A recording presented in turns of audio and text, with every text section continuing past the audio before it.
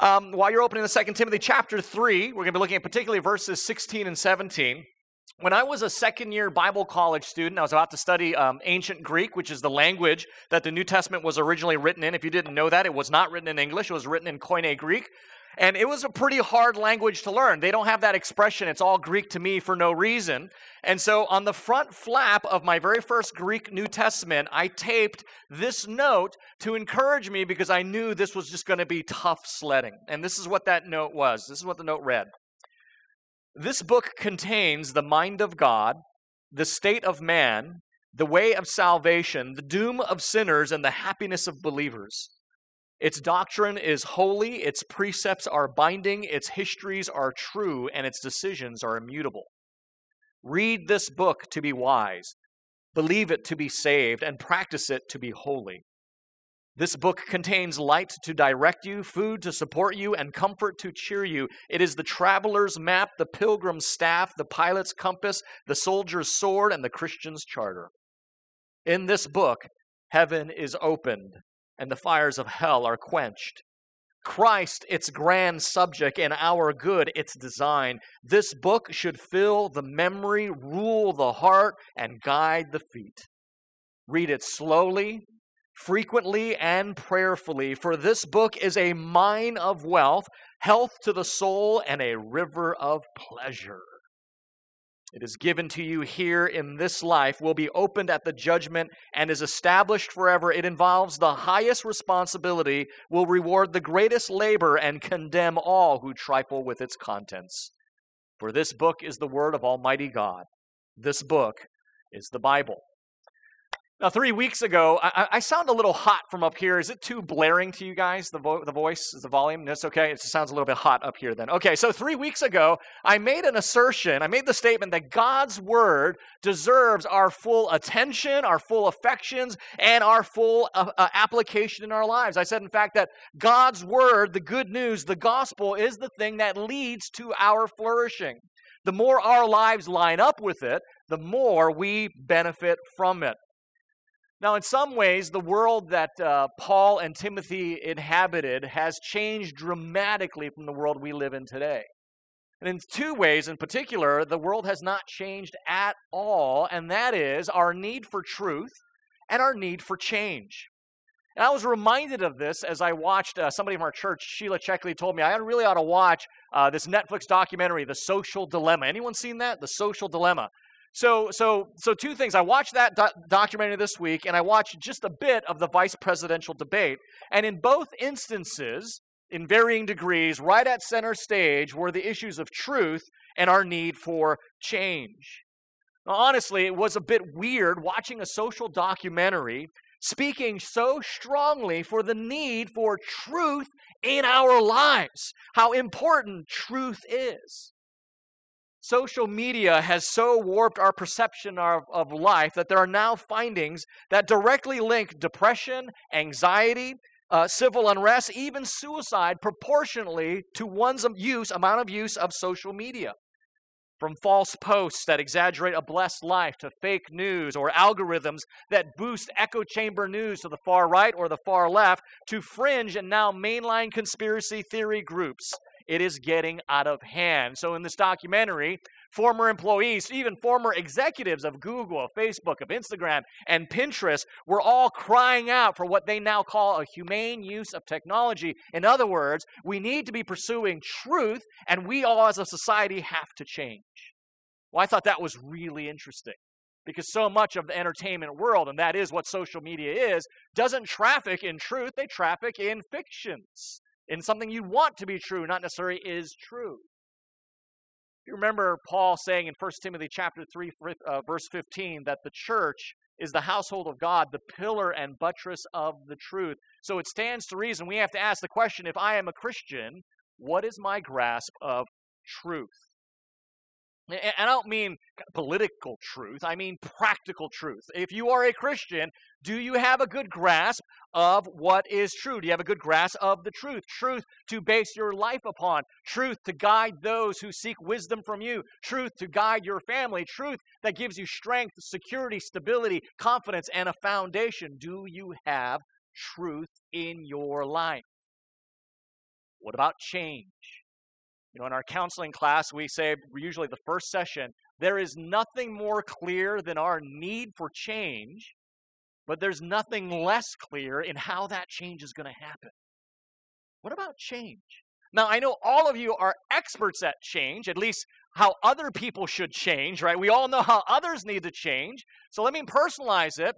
What about you? Do you need to change? Do you know how that change has to happen or what that change might look like? Truth and change, these are so critical that instead of just jumping into chapter 4 like we were supposed to, I wanted to step back 1 week and just revisit a topic that Tim actually touched on last week when he talked about the inspiration of Scripture, and I want to talk about it a little bit more. And so that's in 2 Timothy chapter 3, verses 16 and 17. Just 2 verses that says a lot more than you might think. Let me read those to you. You can look down on your copy of God's Word as well. Paul says this, all Scripture is breathed out by God. Right? That's where we get that word inspiration Tim taught you. It literally means theopneustos, the breath of God. All Scripture is breathed out by God and profitable for teaching, for reproof, for correction, and for training in righteousness, that the man of God may be complete, equipped for every good work. So again, according to 2 Timothy chapter 3, verses 16 and 17, why should we give our full attention? Why should we dedicate our intellect to God's Word? Because it's God's very Word to us, to change us and to equip us. Why should we give our affections, our love, our desire, our heart's allegiance to Scripture? Because it is God's very Word to us, to change us and to equip us.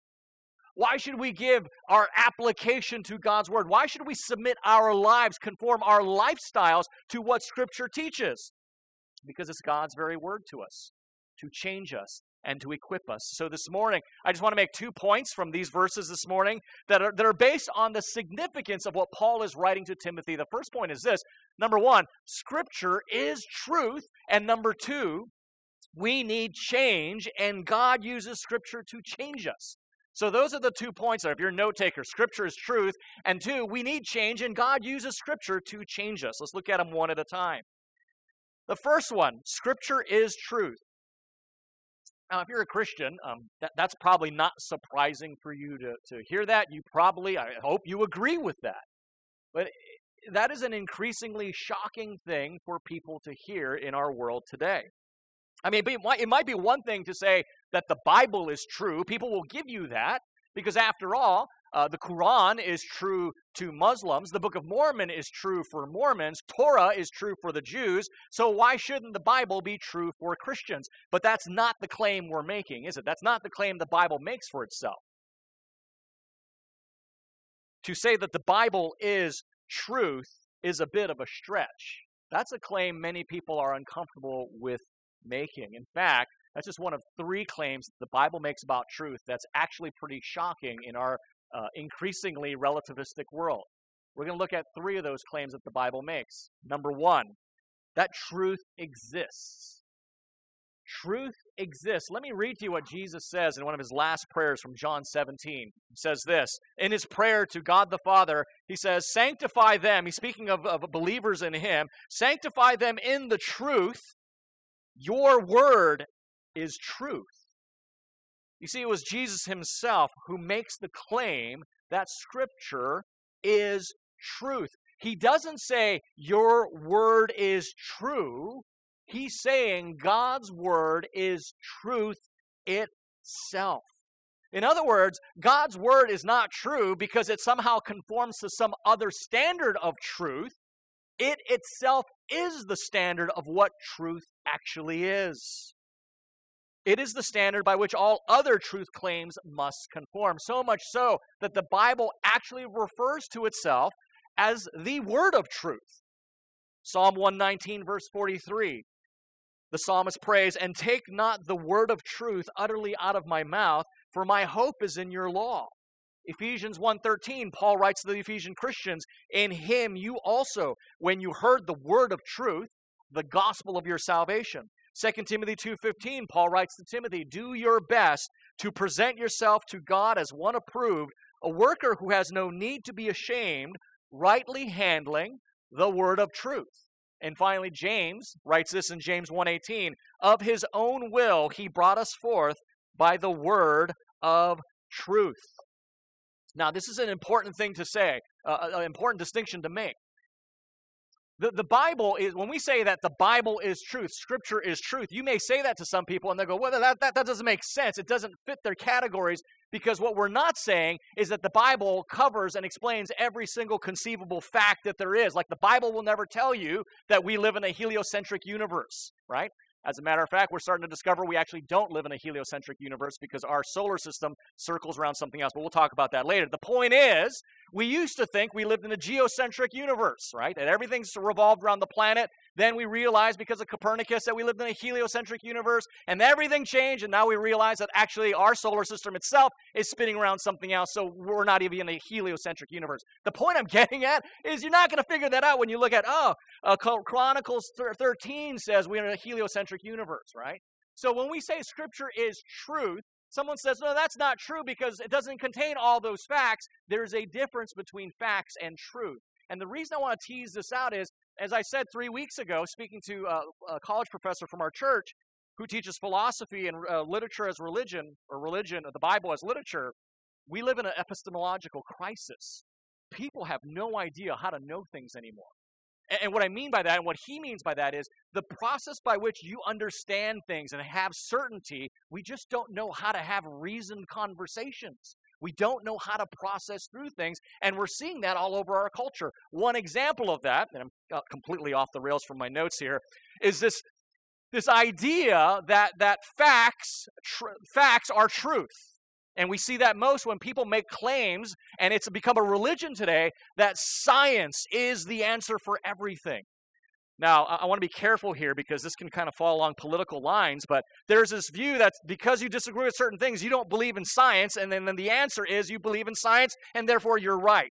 Have you heard something along those lines? There's a problem with that. Science is not designed to teach truth, friends.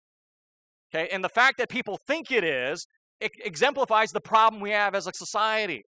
Science, understood as what it is merely information, knowledge of the material physical world that we've obtained through observation of facts and experimentation. That's science. Okay? Knowledge we have of the physical world that we've obtained through observation and experimentation. No problem with that. No problem with that. Nobody should have a problem with that, right? But that's not what the world we live in. We live in a world of what's called scientism. And scientism believes that only the hard sciences have the intellectual authority to teach us knowledge of reality. That's really different than what science is. Science is understanding the physical world because we observe facts and phenomena through observation and experimentation. That's what science is. Scientism says the only way you can know anything is through the hard sciences. That's a fundamental misunderstanding between the difference between facts and truth. The Bible isn't interested in giving you all the facts of everything. The Bible is interested in giving you truth. Science traffics in facts, but truth is not the same as facts. Let me explain the difference. The difference between facts and truth would be the difference of a pile of wood, some pavers, and stucco, and this beautiful building around us. Facts would be piles of wood and stucco and pavers and all these things, but truth is the proper organization of those facts. Truth is about meaning, purpose, ends, and goals. The two are not the same. Facts are just items of knowledge. 2 + 2 = 4. The law of non-contradiction. The speed of light is 186,000 miles per second. Truth is the interpretation and the purpose from those facts. That's a huge distinction that we have lost in our culture. Knowing truth is about knowing how to interpret the facts correctly. Jesus claims that God's word is truth because Scripture alone can correctly interpret the facts of life. When Jesus is saying Scripture is truth, what he's saying is that God's word alone is the means by which we interpret all the facts of life correctly. It's not intended to give you all the facts of life. That's why we have things like science and observation. But it's Scripture alone, God's perspective, that allows you to interpret the facts correctly and put them in their teleological, their purposeful means and ends. This is why theologians for centuries have talked about the inerrancy of Scripture, that there is no mistake within the Scriptures. They're wholly reliable, and the infallibility of Scripture, that Scripture can never lead you astray. So truth exists because God's Word is truth. Do not to be confused with saying that the Bible contains every fact that there is about this physical world, because the two are not the same. Does that make sense? Right? One, you could say, is just a matter of observation and hard sciences. The other is the role that philosophy played, and philosophy is the handmaiden of theology, historically speaking. So point number one, truth exists. We've got to be clear on that. Number two, truth is knowable. 1 Timothy chapter 2, verse 4, Paul says this, speaking of God, who desires that all people to be saved and come to the knowledge of the truth. Helping Timothy understand how to deal with kind of cantankerous people, he says in 2 Timothy 2:25, correcting your opponents with gentleness, so that God may perhaps grant them repentance, leading to a knowledge of the truth. Titus 1:1, Paul says, Paul himself, a servant of God and an apostle of Jesus Christ, for the sake of the faith of God's elect and their knowledge of the truth, which accords with godliness. This second point is closely tied to the first. Because Scripture interprets the facts of life correctly, the more you know of Scripture, the more you can know the truth about life. Let me say this. To the degree that you're interpreting your life through Scripture, you'll know truth. And to the degree you don't, you'll be in error. Can I tell you something that we all know psychologically? Every single one of you here, including myself, we go through life with filters. I don't mean Instagram filters, so you got bunny ears and all that. You know what I mean? I mean, we all go through life with filters. And we interpret everything in this life through those filters. Which is why when you walk into a room and nobody talks to you, you are interpreting that silence one way. As opposed to walking into a room and everyone talking to you, you interpret that activity another way.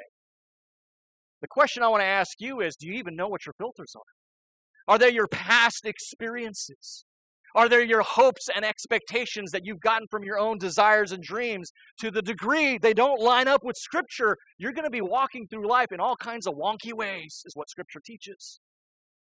Is Scripture the lens, the filter by which you interpret everything that's going on, or the expectations of your peers, your past experience with your family, what you want to have from a situation? The two are not the same. And to the degree you interpret life through the filter of Scripture, to that degree you'll walk in truth. To the degree you don't, you'll be walking in error. The good news is truth is knowable because it is here with us. Finally, last third point on this issue. Number one, truth exists. Number two, truth is knowable. And probably the most shocking thing to hear, truth is a person. John 14, chapter 6, Jesus says, I am the way and the truth and the life. Revelation 19:11 says this, then John writes, I saw heaven open, and behold, a white horse. The one sitting on it is called Faithful and True. And the name by which he is called is the Word of God. Friends, this is the amazing thing. Truth is not an abstract thing. Truth has a relational quality to it. That's why we can make the statements like, truth is beautiful, and we all get what I mean by that. No one says, arithmetic is beautiful. Or algebra is beautiful. Certainly not my daughter, right? She doesn't think it's beautiful. But nobody says arithmetic is beautiful. It seems so incoherent to say those things because truth has a relational aspect to them. 2 plus 2, that's not beautiful equal 4. That's just a fact. That's just an object in the mathematical world. But when you bump up against truth, there's an inherent beauty to it, an inherent goodness to it because it's relational. Because at the end of the day, truth is a person. That's why if you have any sense of moral compass, Christian or not, there should be and ought to be a draw to things that are beautiful, good, and true. Just as there should be a natural repulsion against things that are ugly, error, and evil. Because there's a relational quality embedded in them. And here's the reality we have as we look at Scripture. We have it in our hands. You have it in your hands. You have them on your phone. Hopefully you have it in your mind and on your hearts as well. And Scripture is breathed out by God. History records for us John Calvin. Some of you may not know him. John Calvin was a theologian and a statesman. His biggest contributions was theologically his Institutes of the Christian Religion. I think it's like 700 pages long. It's a massive tome. And one of his most practical political contributions is his implication of the Christian faith to institutions and social policy in Geneva, which I believe led to the modern city that we have today in Geneva, Switzerland. He took the fact that Scripture is breathed out to God literally in his teaching ministry, so much so, he spent 5 years teaching his congregations throughout Geneva through the book of Acts. He preached 46 sermons on the book of Thessalonians. He preached 186 sermons on the book of Corinthians, 86 in the pastoral epistles. To give you a comparison, we're doing 25. He preached 43 sermons in Galatians, 48 in Ephesians, another 159 on Job, 200 in Deuteronomy, 353 in Isaiah, and 123 in the book of Genesis. Friends, here at Christ Community Church, we do the same thing. Not nearly as long as John Calvin, obviously, but what we do is we want Scripture to guide everything we're doing. We want to understand the teaching of Scripture because it is truth. Now, that doesn't mean we don't do topicals here. As a matter of fact, every summer we do a topical. We just did a topical on the work of Christ. This next coming summer, we're going to do a topical on a biblical understanding of marriage. The point, though, our main diet is to go through books of Scripture because it matters. Friends, if you are looking for a church, and I know we have some people looking for churches or they can't be at their church because it's shut down right now, a question you need to ask yourself is, how do they treat the Bible? Are they actually preaching the Bible? And I don't mean to say, are they preaching from the Bible, like they use the Bible as a springboard to jump into something of their own personal hobby horse. I don't even mean if they're preaching top biblical topics, because you can preach biblical topics and still not preach the Bible. That's the problem with behaviorism and moralism. The question is, are they preaching the Bible itself? That's really important because of what Paul says here. Look at what he says. Because Scripture is profitable for teaching, for reproof, for correction and training in righteousness, that the man and woman of God may be complete, equipped for every good work. Friends, look at those words. Teaching, reproof, correction, training in righteousness. Those all strongly imply change, don't they? They imply improvement. They imply growth. And that brings us to our second point. So Scripture is truth, and the second point is we need change, and God uses Scripture to change us. Now, this is getting to the heart of what I was talking about, of how Scripture, God's Word, demands our full attention, our affections, and our application. Now, let me just give you a disclaimer here. I'm using those words, and this is important for the next point I'm making, so hang with me. I'm using those words as like anchors that are carrying more conceptual weight. So attention, I'm using that as a word to talk about our intellect. We're all beings of intellect. We're rational beings. We have that. Our affections, I'm talking about our emotions, right? We're all emotional beings. Our application, I'm talking about our volition. In other words, we're beings that have will. So our attention, our affection, our application is our intellect, our emotions, and our volitions, right? It's all of who we are. Our rational, our experiences, our will, all those things. So I'm using those three terms to try and capture all of our human experience. Scripture changes us as the central message of Scripture, being God's grace, permeates and penetrates us. Let me say that again. Scripture changes us as the central message of God's grace penetrates us. But a lot of times, I see this happening. A lot of times when we become a Christian, the focus becomes not the central message of God's grace, but an aspect of what grace does inside of us. Let me explain what I mean. In other words, grace will transform you intellectually, emotionally, volitionally. When I got saved, man, that was the biggest thing. My mind just like came awake. It was amazing. My salvation, that was the most significant evidence of regeneration in my life. I was actually thinking about things. I told you how I failed a true and false quiz, right? Because I spelled the answers wrong. Yeah, not so good, right? So when I became a Christian, the thing that came alive was my mind.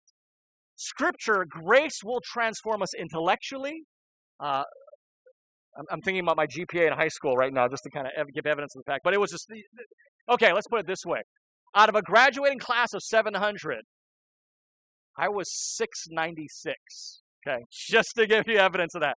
But it was a slow change, but a change nonetheless. It transforms us. Grace transforms us intellectually. Grace transforms us emotionally. Grace transforms us volitionally, how we live our lives. But we can confuse that transformation with grace itself and then subtly misunderstand the core message of Scripture. So let me back up here, because I know this is a deep dive, right? I haven't preached for 2 weeks, so I'm like throwing everything in here. When we become Christians, man, grace enters us. We get transformed. But if we're not careful, we can confuse the transformation, the results of grace, for actual saving grace itself. And then we begin to use that transformation as a metric to gauge our own maturity, or worse yet, the maturity of other people around us. Does that make sense? So something happens in your life and you're like totally transformed, and now you think that's the metric that determines whether or not I'm a Christian or anyone else is a Christian, when in fact that's just the result of grace, but not necessarily grace itself. So let me illustrate that for you.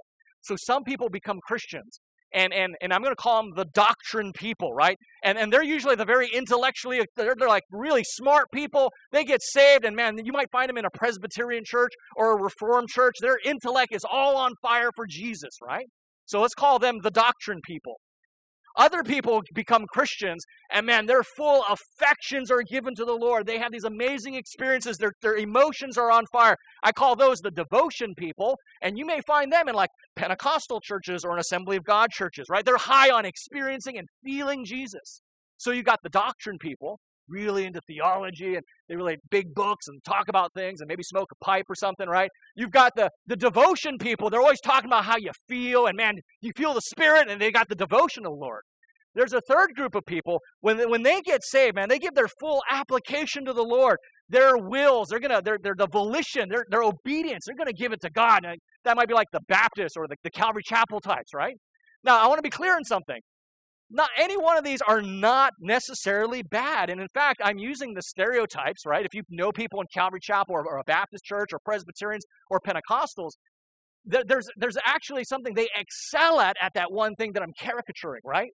So that's actually a good thing. But what I'm trying to illustrate is that if we're not careful, there can be a strong downside to that transformation. In other words, people can think that Christianity is primarily knowing more or having better feelings or experiences or behavioral change, and then, like I said, unknowingly judge themselves or others about it. It goes something like this. I know a lot of theology now, so I must be a mature Christian, right? Or, man, I'm feeling so good, God must love me, right? Or, I'm living this way, I'm obedient, so I must be a mature Christian. And the downside of that goes like this. Well, I know more than you, so that obviously means I'm more mature than you. I have better experiences with the Spirit than you. You don't speak in tongues? Well then, I must be a more experienced or better Christian than you. Or, I behave better than you. I see the way you live, so I'm obviously more mature Christian than you.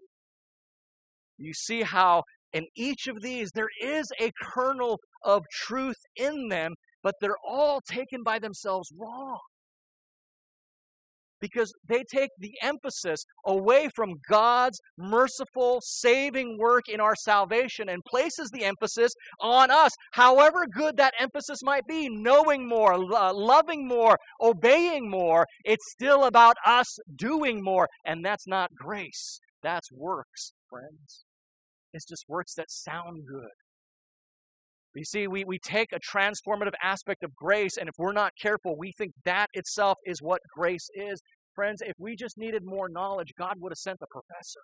Right? If we just needed more emotional connection, God would have sent us a therapist. Right? If we needed more obedience, God would have sent a police officer. But we need something fundamentally more than all these things, so much more. We need rescue. And so God sent us a Savior. Because we need more than knowledge. We need more than emotion. We need more than obedience. We need rescue. And that's what grace is. And by the way, it doesn't mean that, how do I get out of this tangled thing I got into? Friends, if you know enough of Scripture, so you doctrinaire people, if you know enough of Scripture, you should know enough that knowing enough Scripture is not enough, but to be like Christ and to love Him. And if you have a lot of emotional experiences as a Christian, you ought to know how fickle those emotional highs can be and that you need something more substantial to build your faith upon. And if you obey enough, you know how hard and difficult and quite frankly how dry mere obedience need, and you long to have desire in your heart to be changed. And so the first thing we got to do, and I'm primarily speaking to a Christian crowd here, so the first thing we got to do is figure out which one you are, right? Now, you may have a bit of all of them, but there's a good chance that you're probably one of them. Are you the doctrinaire people? Are you the devotion people? Are you the duty people, right? Do you tend to think too intellectually about your faith and not about, man, how are my relationships? Am I emotionally strong? Do I have a good emotional vocabulary? How are these relationships, right? Knowing all the theology, but having your relationships crash in a ditch is pointless, right? Are you too emotional about your faith? It's all up and down all over the place, and you're looking for the next conference or camp or retreat to go to because give you that charge, right? You need something more substantial to build on. Are you a duty person? It's all about obeying the letter of the law. Darn it, I'm going to love God all the time. And I'm going to be mad about it too, right? I mean, which one are you? That's the first thing you need to do. The second thing is allow Scripture to teach, reprove, correct, and train you by focusing on grace. When it says train you in righteousness, I inserted this. How do we do that? Well, what's that mean? By focusing on grace. Friends, when you realize that the engine of your Christian life is not knowledge, it's not theology, it's not emotions or experience, it's not even obedience, but the amazing grace of God displayed to us through the astounding work of Christ on the cross. Do you know what happens when your mind is riveted on what the gospel teaches and the implications of the gospel? That a holy, righteous, loving God would die for an unrighteous rebel like yourself.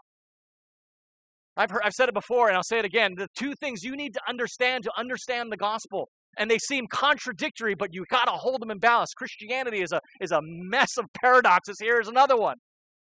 If you know you understand the gospel, when you understand and truly believe, you are more wicked than you ever believed.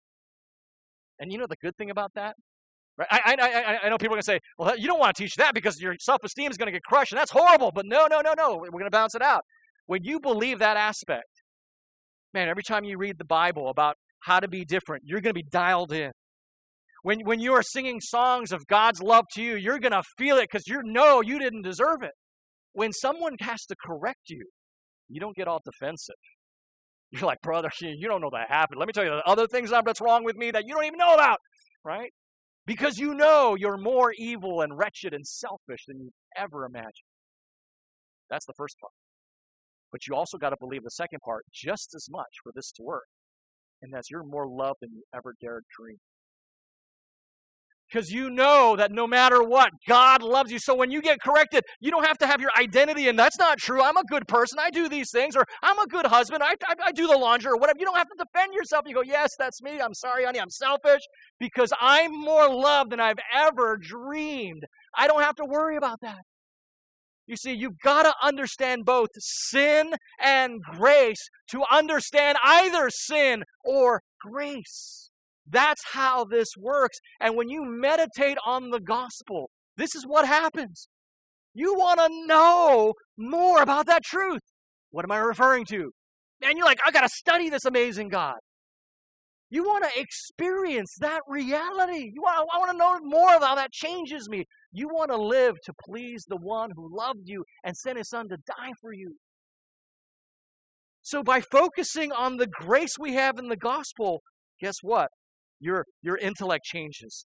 Your emotions get stirred, get warmed up, and you desire to live a life different, not because you have to, but because you get to. So that's number 2. Number 3, we got to wrap it up. Number 3, this is not a pitch for church membership, but it's not one. Let the church do its work. What I mean by that is this, friends. When you think about the way God ordered the church, all 3 of these things are getting hit all the time, aren't they? The cognitions, the teaching of the Word of God, your minds being renewed. The relationships around here are stretching your ability to love, care, forgive, be long-suffering, forbear, right? The very reasons people leave churches are the very reasons God gave us churches. Oh, you got offended? Good, because you're a sinner, they're a sinner. Now work it out in grace. Don't leave and go to the next church down the street. But the church allows for that context of relationships and emotional strengthening, not to mention the singing, right? The singing of the songs. Guys, if you, don't watch me, but if you watch me, I'm often crying, or at least doing this, right? Trying to be manly, like, no, I'm not crying, I'm just punching my palm face, and I'm punching myself. Because I get moved. Watch Tim, because he cries all the time. So watch Tim. His emotions get stirred, and that's good. And then finally, in a church, we're accountable to one another. We submit ourselves to the discipline of the church elders, quite frankly, and the congregation. You've seen us do church discipline, some of you. It's not because we're bored and have nothing better to do. It's because our lives matter and we have to live a certain way. And so by being part of the church, all 3, the cognitions, the emotions, the volition, is all getting conformed and changed. This is exactly what Paul wrote to the Colossians. I'm going to end with this because I ran out of time. Colossians 3:16. And see if you can hear the attention, the affections and application, or the cognitions, the emotions and the volition, right? The intellect, the desire. You know what I'm getting at. And they're not exactly in the order you might think, but they're all there. Let the word of Christ dwell in you richly, teaching, attention, and admonishing one another, application, in all wisdom, singing psalms and hymns and spiritual songs with thankfulness, affections in your hearts to God. Friends, it's in the gospel. The gospel is God's gift of truth and change. We need to embrace it. And this sets us up for chapter 4. We'll get into next week. Let's pray. Father, we come before you, and what a gift you gave us. And we need it. We're living in a world where truth is up for grabs. It's unknown. People are floundering. They need it. Or when I hear executives from Google or Pinterest or Facebook say, we need truth, like it's right here in your word. Father, help us those who are part of the church, the pillar and buttress of the truth, embrace it, to know it, to be consumed by it, not just intellectually, but affectionately in our emotions and the way we live. Thank you that it exists. Thank you that you have made it known to us, that you have not left us as orphans without guidance or care, but you've given us your word. And it instructs us. And thank you for the opportunity to gather weekly, to be instructed, to be trained by it. In Jesus' name, amen. Thanks for listening to this message from Christ Community Church of Laguna Hills. For more information and resources from Christ Community, visit us at www.ccclh.org.